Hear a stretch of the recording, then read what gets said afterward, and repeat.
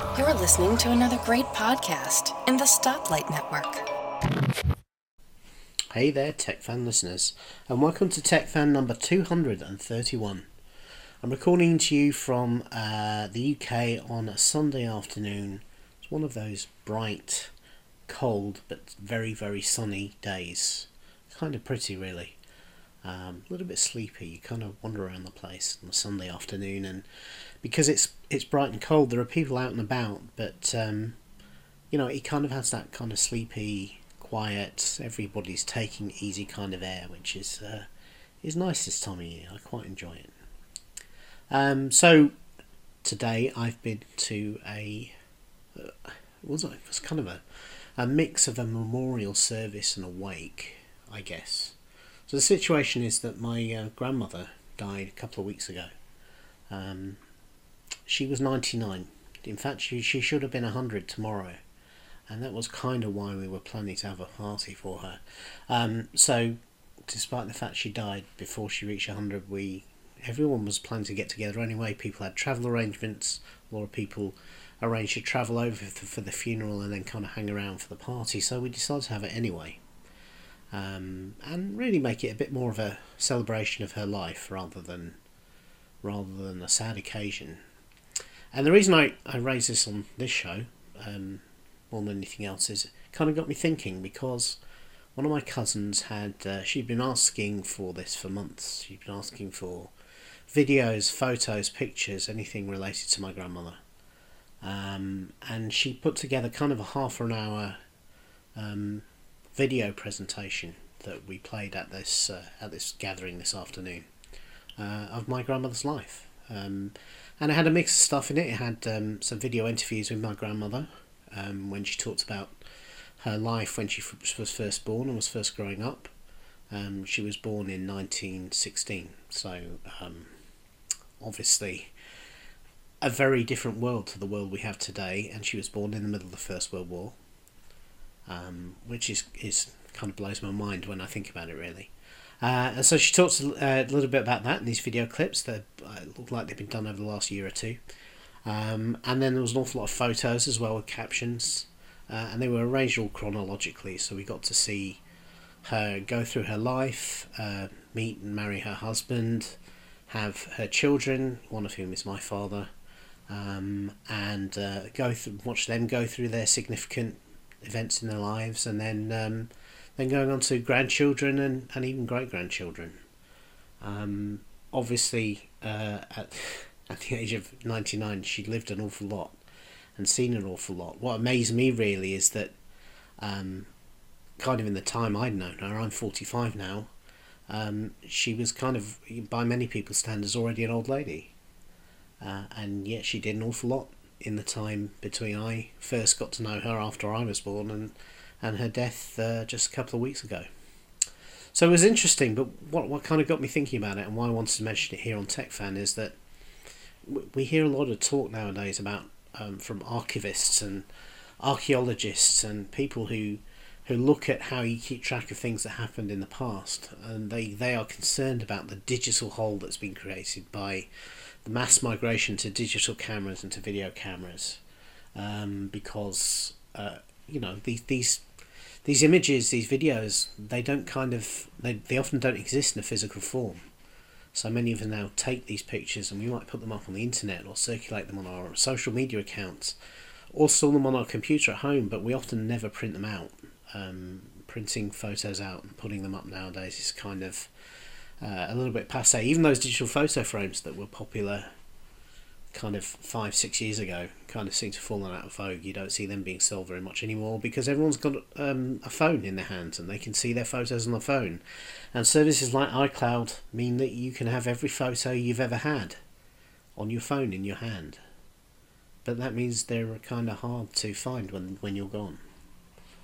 And even with traditional stuff, a lot of this stuff that we saw in this video today would be lost to us when somebody dies. It's part of their personal possessions. Those things get packed up, shipped off. They might get some of them might go to other members of the family, and often in many cases they're actually destroyed, thrown out as the detritus of somebody's life.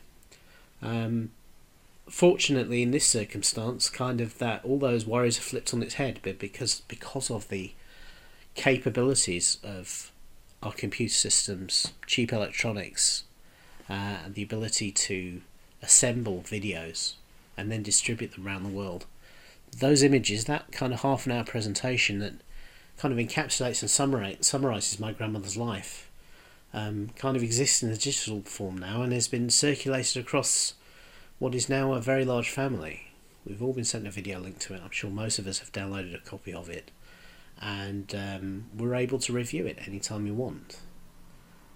So you kind of have both sides of the coin there. The technology is an enabler of memories, an enabler of seeing things that otherwise many of us probably would never have seen. There was certainly an awful lot of video, cine footage it looked like on there I'd never seen before. And by the same token, we run the risk of losing a lot of that information because technology makes us very lazy about where we store it, how we store it. I'm sure many of us are always thinking, I must, when I get 5 minutes or half an hour or a few hours, sit down and go through the picture archive and kind of clean it up and sort it out and put it somewhere where everyone can see it and that sort of thing. And like many things in life, we never get around to it.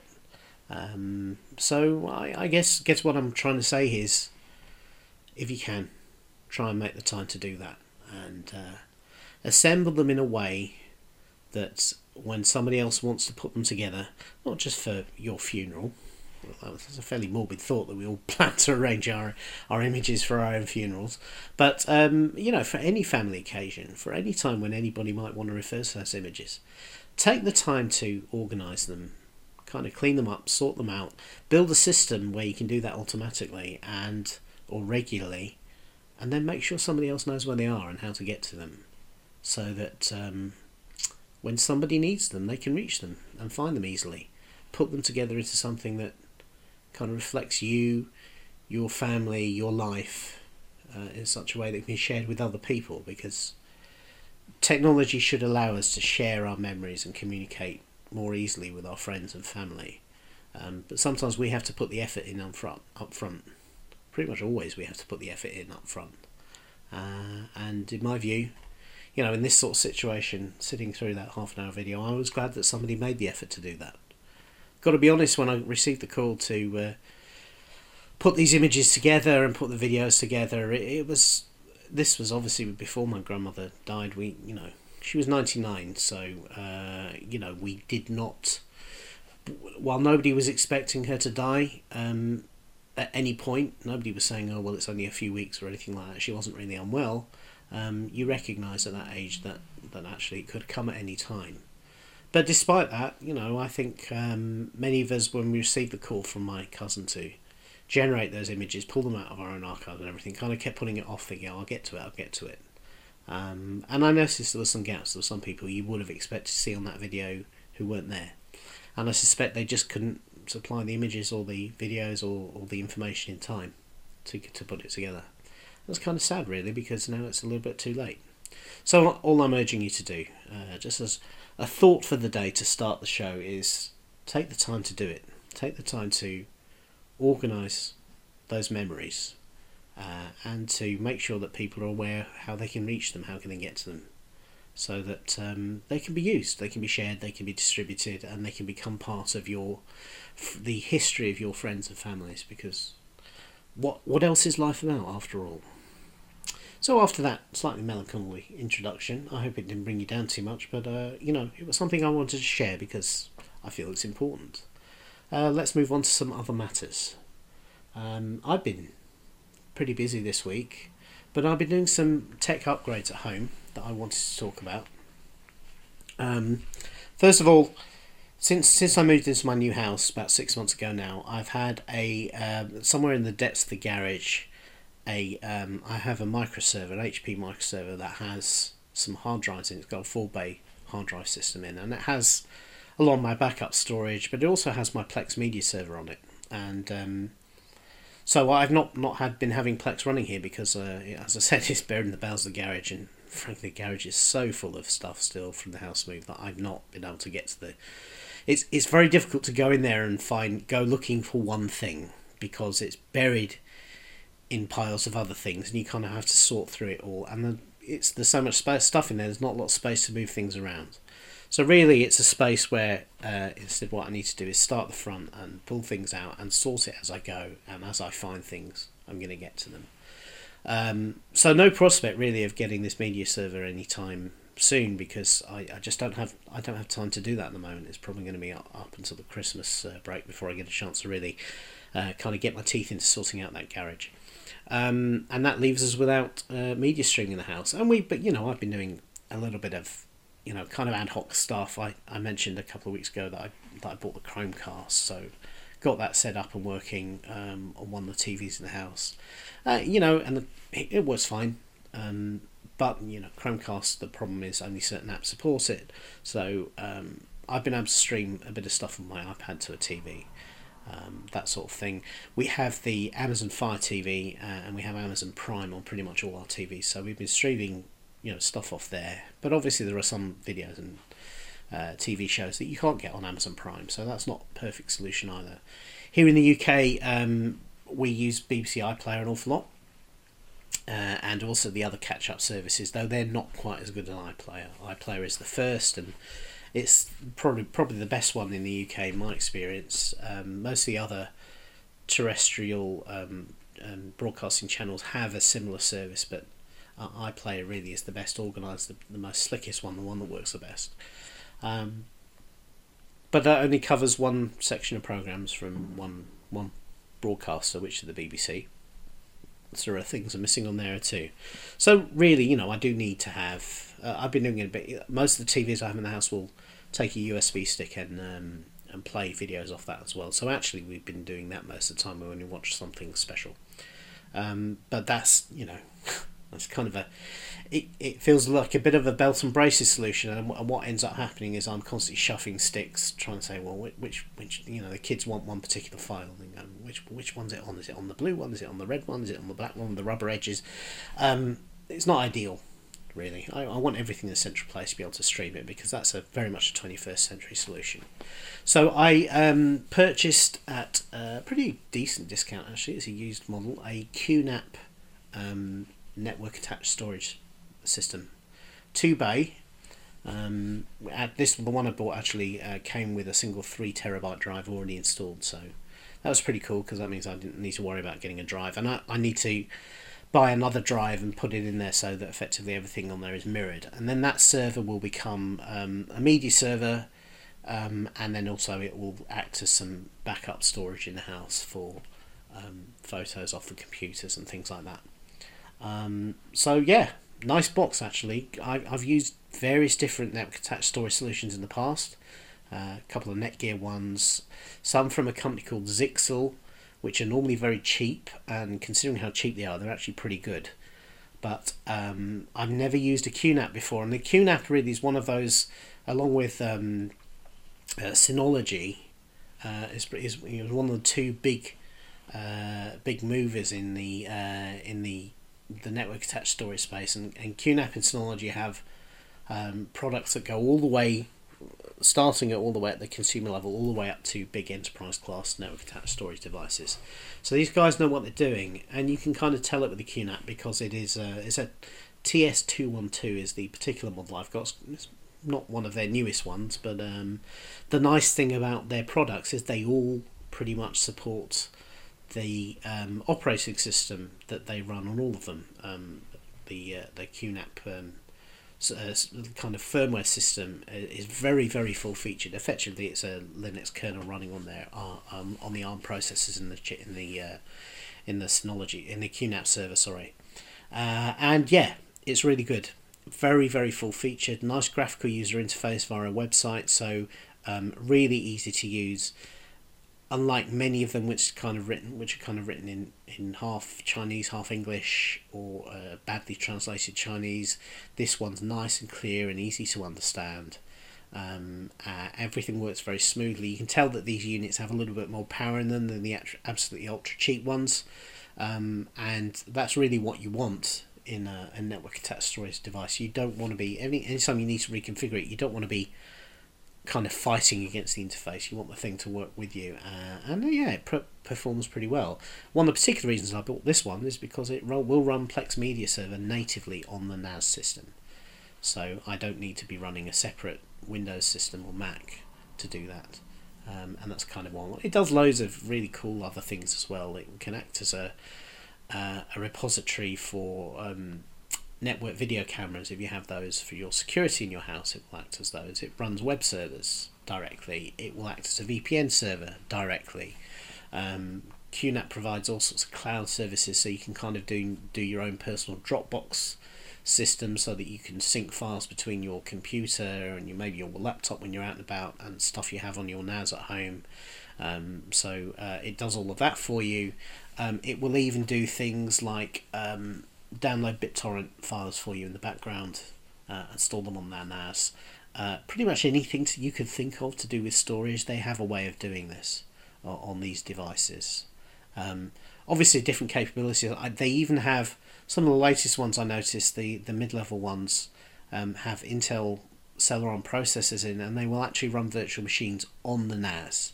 So suppose you're an all-Mac house, but you want to be able to run Windows every now and again. So you need to run Internet Explorer for something for work, or you have a program you need to use that only runs in Windows, then you could actually build a virtual machine running Windows and have that hosted on your NAS, so that effectively any computer in your house, including your tablets, your phones, whatever, could remote into the network attached storage device and access the Windows 7, the Windows 8, the Windows 10 partition running on the NAS, and actually kind of remotely control it to do whatever they want to do.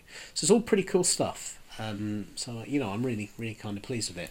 And it's all set up in the house. Was very, very easy to set up. Only took me about an hour or so to get it all configured and set up and get some media on there, set up the Plex server, and now we've got Plex running again in the house, which pretty much everyone in the house is pleased about. So pleasing people is always a good thing. Get some bonus points for that. But I also had to... Excuse me, I've had text. Nothing important. So I'm going to mute that so it doesn't disturb me again. I've also had some technical challenges in the house this week. And this kind of brought me onto one of the first principal topics I was thinking about talking about. And this is Wi-Fi. Now, in my opinion, here we are in 2015. I think Wi-Fi today is currently broken. And, well, let me clarify that. It's not broken, but the way we use it is completely and utterly broken. And the reason for that is that I think Wi-Fi is just being stretched to do things nobody ever designed it to do. I don't think they ever... It's almost like it wasn't planned to be as successful as it turned out to be. And the reason I say that is that... So, here I am in my new house, and for those of us who... For those of our listeners, many of whom I know will be listening in the States, the UK is a country where because it's a much smaller place than the US, so everything is smaller. We're kind of like almost like a tiny toy town version of the States sometimes. So I'm in a house that is actually it's a 3-story townhouse, so it's actually kind of like, if you imagine 3 stories of a building. I mean, everyone knows what these are like. They're kind of the brownstones you get in the States, in places like New York, where actually you have an individual house, but it's part of a much larger building, and it kind of sits as a block in the middle of that. So my house is kind of like that, and I'm on the end of a row of about 7 houses, but they're not particularly large. I would say sort of the width of each house is probably only 35, 40 feet. So and the construction is pretty modern. So cinder block, breeze block construction for all of the outer walls, and then everything inside is made of wood and partition wall, plasterboard wall, if you like. I remember I actually came and toured around the house when it was being built before they put all the plaster up, so I actually saw kind of the wooden frames that make up all the separation between the rooms, and it is literally a cinder block box. The problem is 8 houses in a row, cinder block between them, 35, 40 feet between them. We're all running Wi-Fi, because who doesn't have the internet nowadays? And most of us are running two of the big ISPs here are BT and Virgin. You can't get Virgin cable here on the estate, so it's all BT. BT runs hubs that not only provide you your own personal internet connection, but they also provide a public hotspot too for anybody who subscribes to BT. You can't turn that off. I'm looking on the Wi-Fi list here now. There's a couple of people running EE, which is one of the other ISPs here. A couple of people running Sky. Sky do satellite television, but they've also got a broadband system. But I can see, I'm just counting out, 8 to 12 networks just on my iPhone here, just as I look. And the problem is, I know that physically all these houses are on top of each other, which means all these networks are on top of each other, which means they don't work very well. And I found this out. I've been, as regular listeners to the show will know, I've been struggling with slow internet connection ever since I moved here. We can't get fibre here at the moment. So I'm on a DSL connection that gives me, at the router it tells me it gives me about 6 megabits down, 2 megabits up. So, my first DSL connection I ever had was 512k, so it's a fair bit more than that, and it's perfectly good for streaming, and for most of the things I need to do. But I've talked in the past about how when I record the show, for instance, with Tim, I have to make sure nobody else in the house is using the internet, because otherwise the Skype connection can be poor. Now, that's fine, but you take a step back and think about that and think, really? Is it so sensitive, the bandwidth, that Skype won't work if somebody else is doing something else? Yeah, we've also had some difficulties with streaming in the house, in that sometimes some of the devices just won't stream regularly. They'll just buffer. You'll get 15-20 seconds and they'll buffer, 15-20 seconds and buffer. That doesn't sound right for a 6 megabit connection. It's not fast, but all by the same token, it's not desperately slow. So I started thinking about this, and I really came to the conclusion that maybe actually the Wi-Fi router we use, the BT Home Hub 5, is what we're given here, is the problem. We're all familiar with the fact that sometimes internet service providers give you cheap and nasty equipment as part of the solution they provide. Now, Home Hub 5, which is the standard device that BT gives to many of their customers now, is actually advertised by BT as having the most reliable Wi-Fi connection of any router they've ever offered. I've not found it to be that to be so, unfortunately. I found that sometimes it would completely drop the internet connection, and the thing would reset, so you'd have 30-40 seconds where you had no internet at all, and it would come back. And also I found that sometimes it would, particularly with Apple devices for some reason, it would drop the Wi-Fi. So if you were watching streaming TV, that was fine, but all of a sudden the Wi-Fi would go off for 30 seconds and then come back. And if you actually were in front of the hub when it actually did that, you would see flashing lights that kind of indicated that it was almost like the Wi-Fi chip in the router had just gone, it's all too hard. I need a rest for a minute, and it just shut itself off for a breather, and then it came back.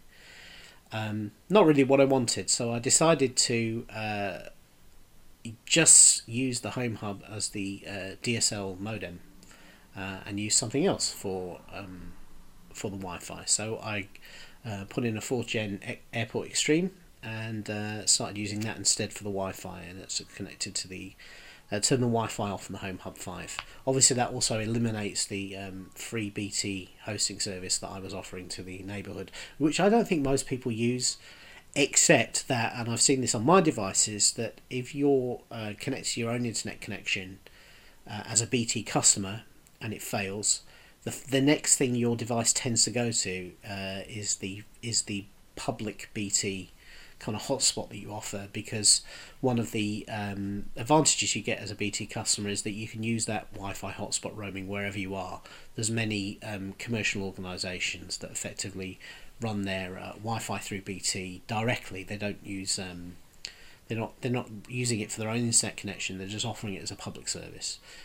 It's called BT Open Zone, and you go to stations and restaurants and things like that, you often find an Open Zone hotspot there, and if you're a BT subscriber you get to use that for free. So the problem is your device is configured to use those BT hotspots, and if your only internet connection at home goes down and there are other BT hotspots in the area from other customers, then you will lock onto one of theirs using the public SSID to do that. And so actually, so I said nobody was ever using the public hotspot. If their internet connection went down for any reason or their device was misconfigured, they could quite easily have locked onto mine. So anyway, that's gone now because I've turned all the Wi-Fi off on the home hub. Still having some minor problems. There was definitely improvement with the Wi-Fi once I did that. For a start, all the dropouts stopped immediately. The internet's been rock solid ever since I did that. So definitely taking that load off that ISP provided router was a good idea. But still had some difficulties. Still occasionally had some buffering and that sort of thing. And I think it's just purely to do with spectrum congestion. And this comes back to what I'm saying. I think Wi-Fi is broken. I think everywhere you go now there are so many SSIDs, so many things competing within that radio bandwidth. And the problem is the amount of bandwidth available in Wi-Fi is not particularly large because the channel separation, there's about, I think it's been, depending on where you are, whether in the UK or US, there's probably about 13 channels that Wi-Fi can use.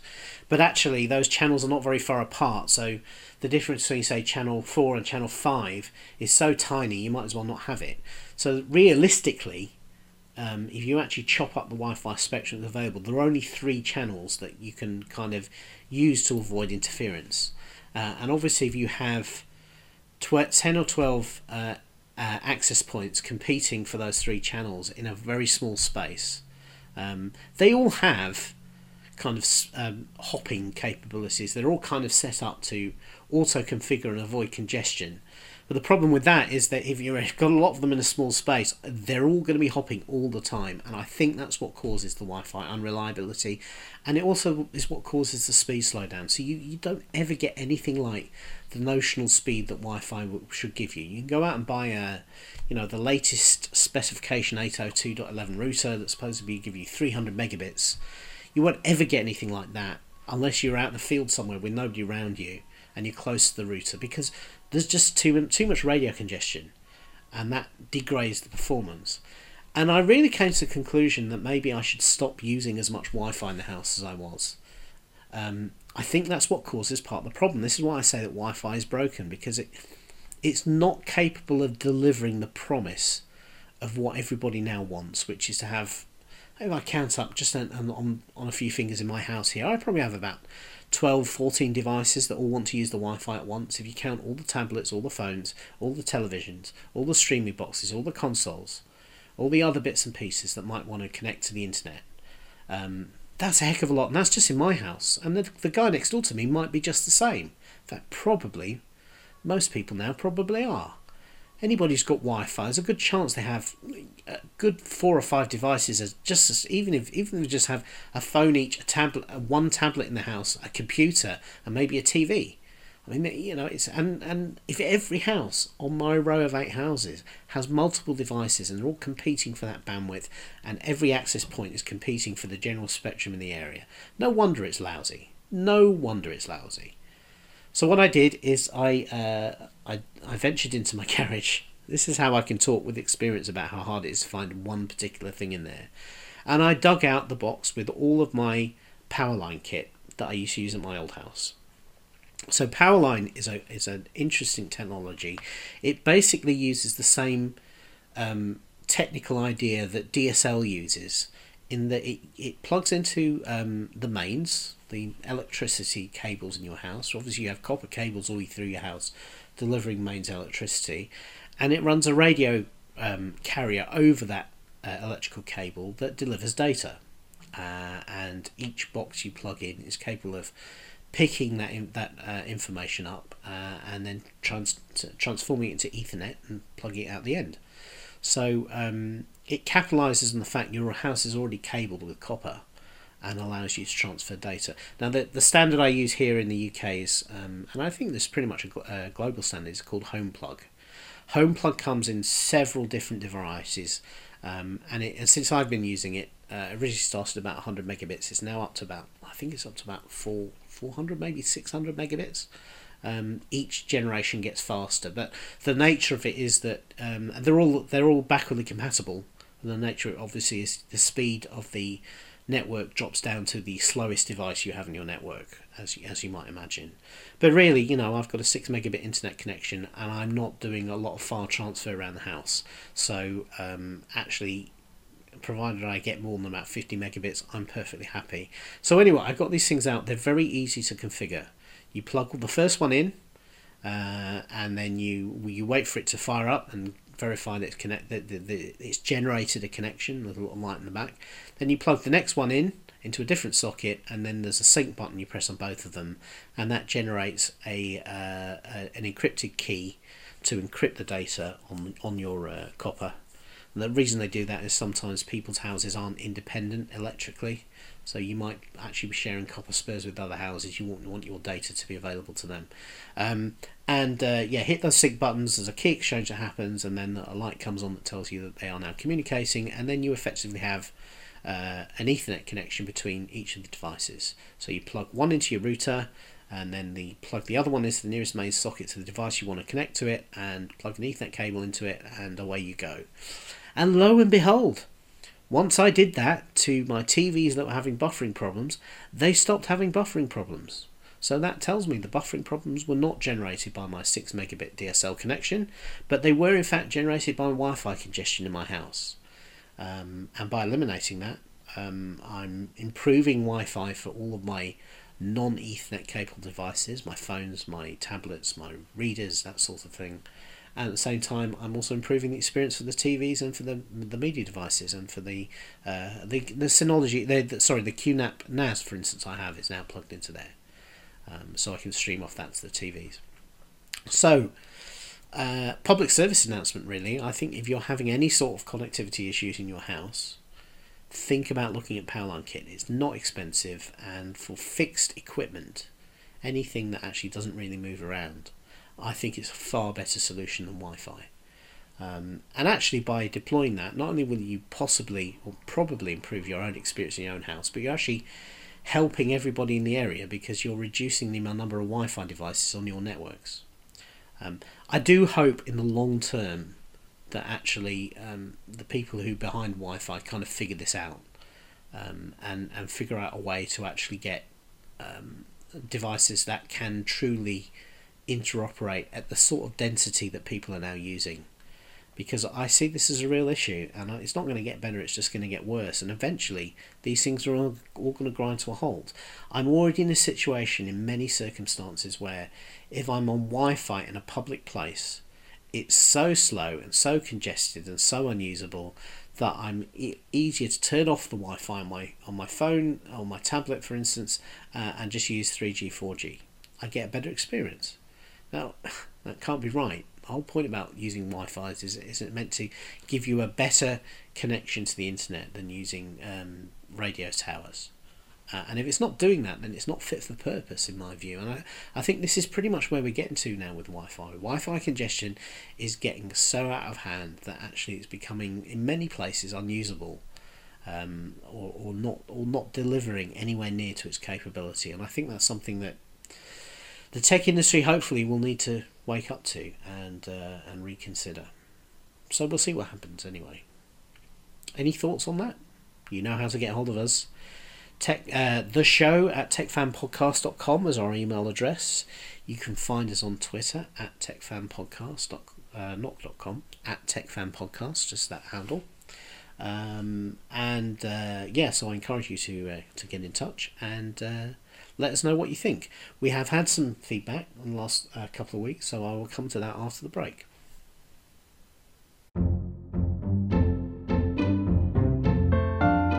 Hi, I'm Bart Bushotz, host of the Let's Talk Photography podcast. Each month I gather together a panel of photographers and we chat about a theme related to the art and craft of photography. It's not about the gear, it's about making better photos regardless of your camera. Listen and subscribe at www.lets-talk.ie. And I'm back again, listeners. Quick update on where we are with the shows. And when Tim will be returning. I've not confirmed this with him. He's been so busy, I've not really been able to converse with him that directly over the last week or two. But I've got a feeling he will be back next week. Hoping he'll be back next week. I'll confirm that with him this evening, and yeah, hopefully we'll have him on next week. If not, I will get a co-host. I might get Donny back on. Actually, Donny expressed an interest in doing another show with him, and I thought it was pretty fun with him last time. So I may see if I can hook up with him if Tim is not available for next week. And talking of Donny, he sent me an update actually on his weird haunted iPhone that we talked about when he was last on the show. He despite all the work he did to try to figure out what was going on, and he was concerned that in fact it might be his case that was causing the problem. He found that wasn't the case. So I'm gonna read this out to you. He said, "Hey guys, you will probably see this on the MyMac thread, but I figured I'd send it in the official feedback. When I was on the podcast a couple of weeks ago, Dave and I discussed my haunted iPhone problem. Well, as I type this, I am sitting at the Apple Store waiting for the screen on my iPhone to be fixed. The problem started again, and removing the case fixed it, but I figured it was time to get it checked out. I was told the touch layer of the screen had gone bad. The genius had actually seen this problem before and was confident that was the issue. So strange as it sounds, it is something that happens to other people. I'll find out in about 10 minutes later." And that's from Donny. So yeah, sounds like Apple are sourcing this problem out, which is good. Yeah, perhaps the temporary fix he found of trying a different case was actually a symptom, but not actually the root cause of the fault. So interesting that. We also had, as you're aware, anyone who's listening last week, I had Alexander on last time. So John Nemo came in on that. He said, "Outstanding conversation with Alexander, David. Thank you very much, John." John Nemo, for those who don't know, is one of our MyMac staffers. He handles all our he manages all our review process in terms of getting information back and forth from the marketing people and from manufacturers to actually review products. And also he's pretty keen photographer and audio guy, so he tests a lot of microphones and photography software over at MyMac. So anyway, just to go on, John goes, Alexander implied that he communicates with many people simultaneously using FaceTime audio. If so, can you please explain to listeners how to have this conversation with multiple people? Most listeners only know how to have FaceTime with one person at a time. Thanks, Nemo. So yeah, thank you for that, John. I did discuss it with Alexander, and it turns out that he's got he and his friends have developed an ad hoc but pretty useful way of doing this, which is they actually rely on the fact they have multiple Apple devices. So when he's playing Minecraft with his friends, he will be playing Minecraft on his MacBook Air, and so will his friends, and they'll all be on the same server. But to communicate with each other by audio, what they all do is they fire up FaceTime, and they FaceTime each other in a chain. So effectively, Alexander will FaceTime to his friend Matt, and then Matt will use a different device to FaceTime to their other friend who's playing at the same time. And they have a three-way conversation that way. So if Alexander wants to say anything to Matt, then he can speak to him directly over FaceTime audio, and if he wants to say anything to the other player, he says it to Matt, and Matt passes it on. So that kind of works.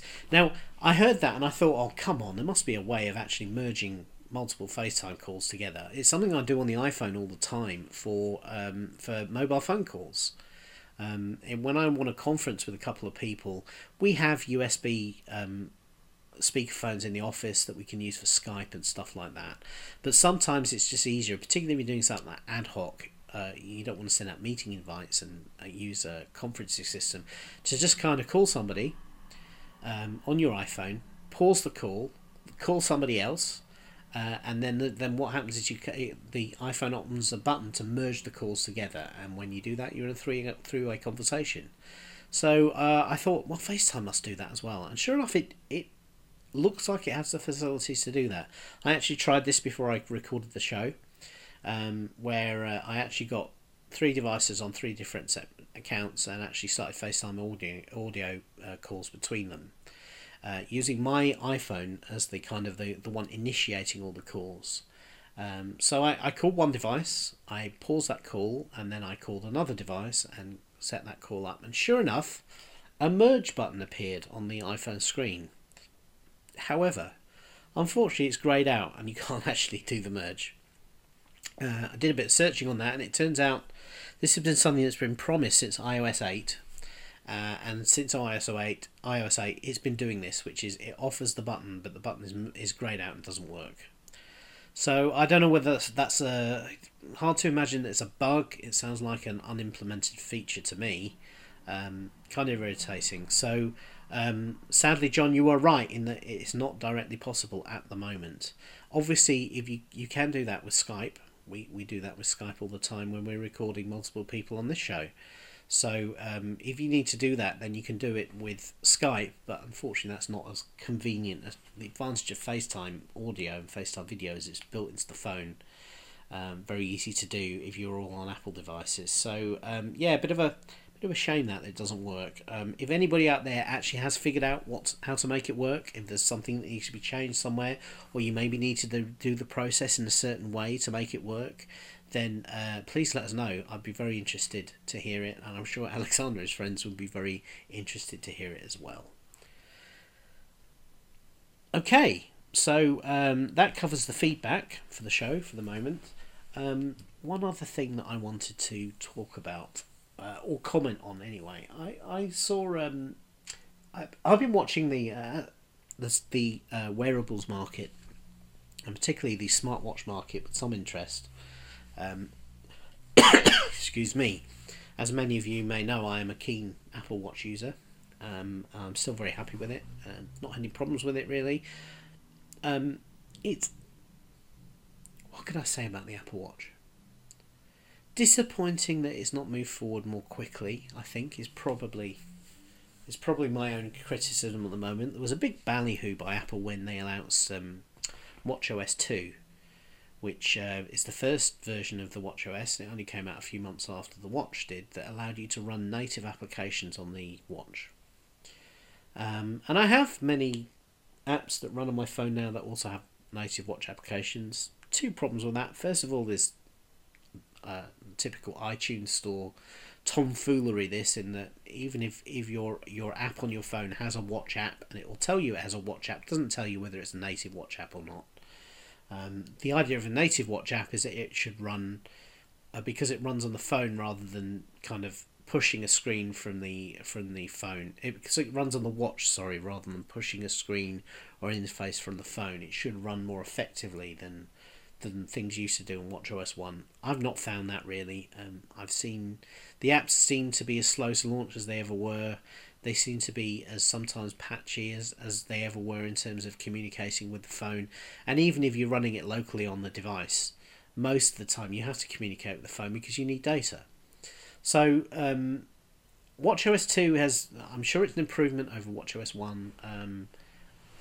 It's not, in terms of how you use the apps on the watch, it's not delivered huge benefits to me, to be honest. I'm sure, I would hope, that people in Apple are beavering away at developing that and figuring out how to do it. But I think there are some fundamental limitations with what the watch can do, just based on the user interface and the size of the screen and the processor in there and everything. So it'd be interesting to see what happens with WatchOS going forwards, and whether apps become more of a thing or less of a thing. At the moment I have quite a lot of apps on there, but I really do use them fairly infrequently.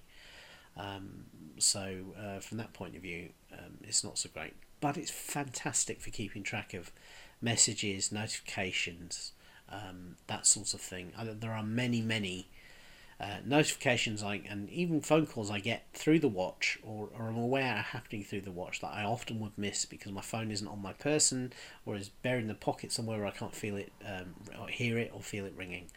From that point of view, it's great for that. Having said that, there are other devices that do the same thing, many of them for less money than the Apple Watch. So that's kind of interesting, really. I raised that because I discussed with Leanne, my wife, about getting a smartwatch. She is a great one for sticking her phone in her bag or her pocket and not hearing it ring, and not being aware that messages have come in. And she often will leave her phone downstairs in the kitchen charging and then come upstairs here to the third floor and then have no idea what's going on with her phone. In terms of incoming messages and that sort of thing. So I said to her that maybe she would have a good use case for the Apple Watch as a result, and even offered to buy her one. Let's face it, if you're going to say you need something, you really need to offer to buy it for the person, don't you? So she tried mine on and said that she felt it was too big, and she didn't want the smaller one because then the screen would be too small and she doesn't feel she would be able to read it properly. So that didn't work. But I became aware of, I then started looking around at what else was in the wearables market, and hence my interest in what else is going on in the wearables market. Pebble has one that she is interested in, just been launched, called the Pebble Time Round. And this really does look much more like a conventional watch, particularly for a lady who likes to wear lady style watch jewellery, kind of something with a smaller face and a thinner strap. They have something that really fits the bill there. And in terms of her use case, which would be telling the time and getting notifications of messages and calls, that would absolutely do what she wants. It's a little bit cheaper than the Apple Watch, not hugely, because it's a brand new product, but that's something we're going to have a look at, I think, and see whether that fits the bill for her. But the reason I something else that really kind of stuck with me while I was looking at this was LG very recently launched a watch. And this was the Urbane 2nd Edition LTE. And LTE is kind of exciting in a watch name, because this was the first watch that was claimed to have a full SIM in it and basically be able to have its own mobile data connectivity. And that presumably, you'll see why I say presumably in a minute, that would have meant you could have actually used it as your phone, could have taken calls directly on the watch. We don't know an awful lot about this device, sadly, because three days after they launched it, they cancelled it.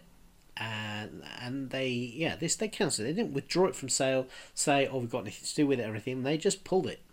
It's gone. And it has been suspended indefinitely.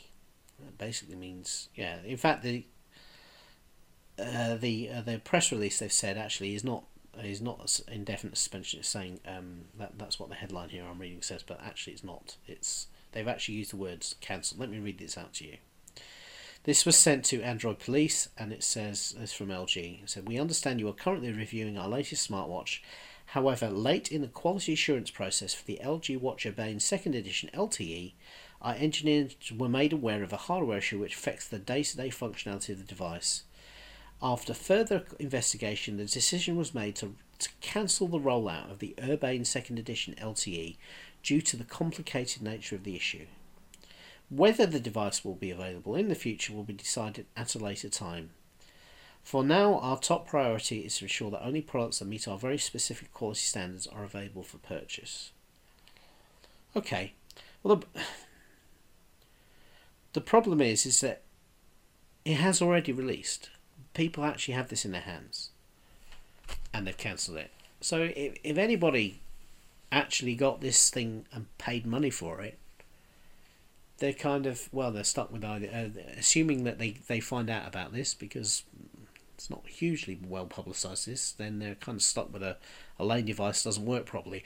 Hopefully the issue that's caused them to cancel the device will make them contact LG, who will presumably issue them with a refund.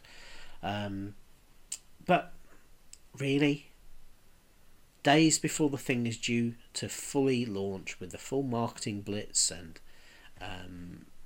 roll out to stores and reviews and everything that goes with that, they found an issue that was so critical that they actually had to cancel the entire thing with no word about whether it may appear in the future.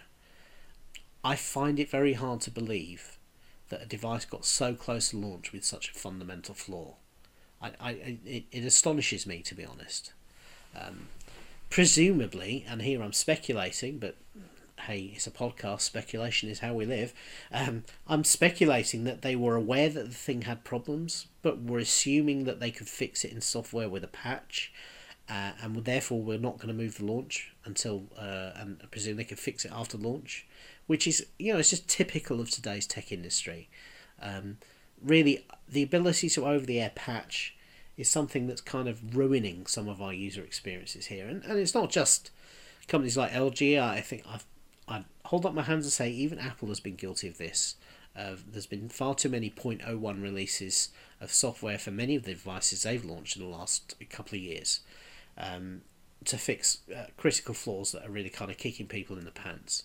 And I think that mentality really, really needs to go away. I don't believe it's acceptable. It's not acceptable to your shareholders, let alone to your customers, to commit time and money to a full product launch with all the marketing associated with it. So we're not talking about insignificant amounts of money here. And then at the last second have to pull it. It gives you reputational damage to the people who become aware of it. I mean, let's face it, nobody's ever going to touch that product with the barge pole again, even if it does launch in the future. Because when it does launch in the future, every single person who reviews it is going to go, yeah, this is the one they had to pull last minute because it was so fatally flawed. It's just bad business. And it is bad for your customers. It is bad that you are prepared to push something that's potentially completely unusable on day one to keep to an arbitrary launch date, thinking we can fix it later. This is not as I said, this is not the first time it's happened. Something else that comes to recently in mind on this is that Batman game that was launched, the most recent Batman game. The Batman games are kind of Arkham. I think it was Batman Arkham Knight. These big open world games where you are Batman. You can. It's kind of like if Batman did GTA. These games are like they're very good. I play them all the time. They're really good. But the last one, Arkham Knight, was so fatally flawed on the PC.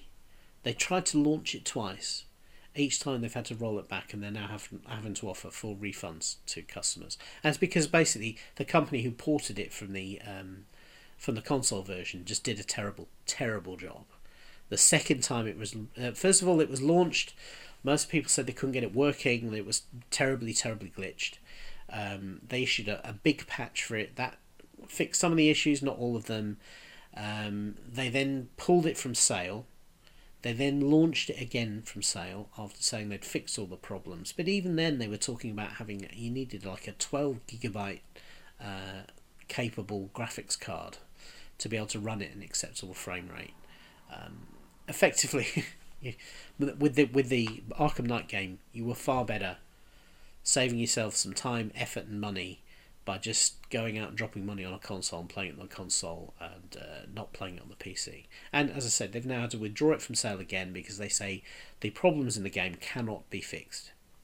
Presumably they could be fixed if they scrapped all the work they'd done and restarted porting it from scratch, but they're not going to do that now because the PC market's too small.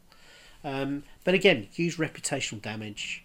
And really, here again, another company sticking to a launch deadline, and they're prepared to push faulty product out into the marketplace on the basis of, oh, don't worry, we can fix it after it's in people's hands. Really, I'm really uncomfortable with that. I just think it's not. I think it's bad business, but I think it just shows disrespect to your customers. We should not put up with people selling us faulty products, shoddy products, poorly made products, because they're hoping that after we've handed over our money for them, they will be able to remotely patch it and fix it and make it better. Get it better before it goes out the door. And if you can't, then perhaps change those schedules. These decisions, they're always made at the last minute. Really what you should do is you should have a better project management process so that far earlier in the process you have a milestone that says, is this product good enough to be able to ship? And if it still has fundamental flaws at that milestone, which should be well back from the launch date, then you should turn around and say, right, we need to either move the ship date, or we need to consider cancelling this earlier. Save everybody time, effort and money. And don't accept the assurances of engineers working to deadlines that they will be able to fix fundamental problems that they've not managed to fix in their devices or in their software. It's just the way things should be done. And we all know this. Everybody who goes through their life knows that on an individual basis we can't deliver our family life, our work life, our home life, our free time or anything on the basis of messing things up and pushing on ahead regardless, hoping it'll be alright. And yet big corporations who are taking money off people seem to think they can do it all the time.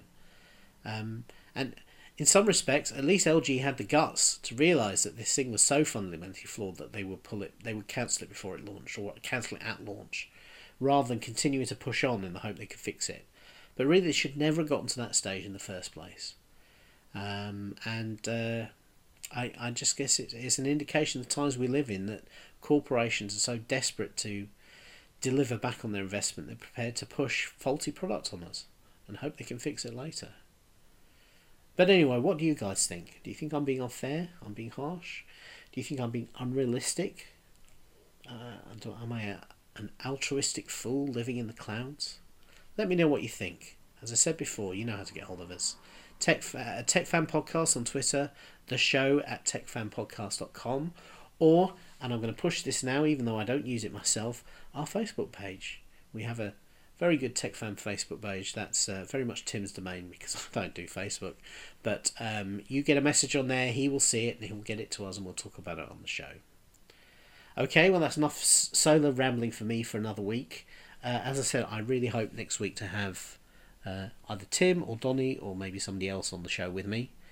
And I hope everything is good with you and yours. And I look forward to conversing with you again soon.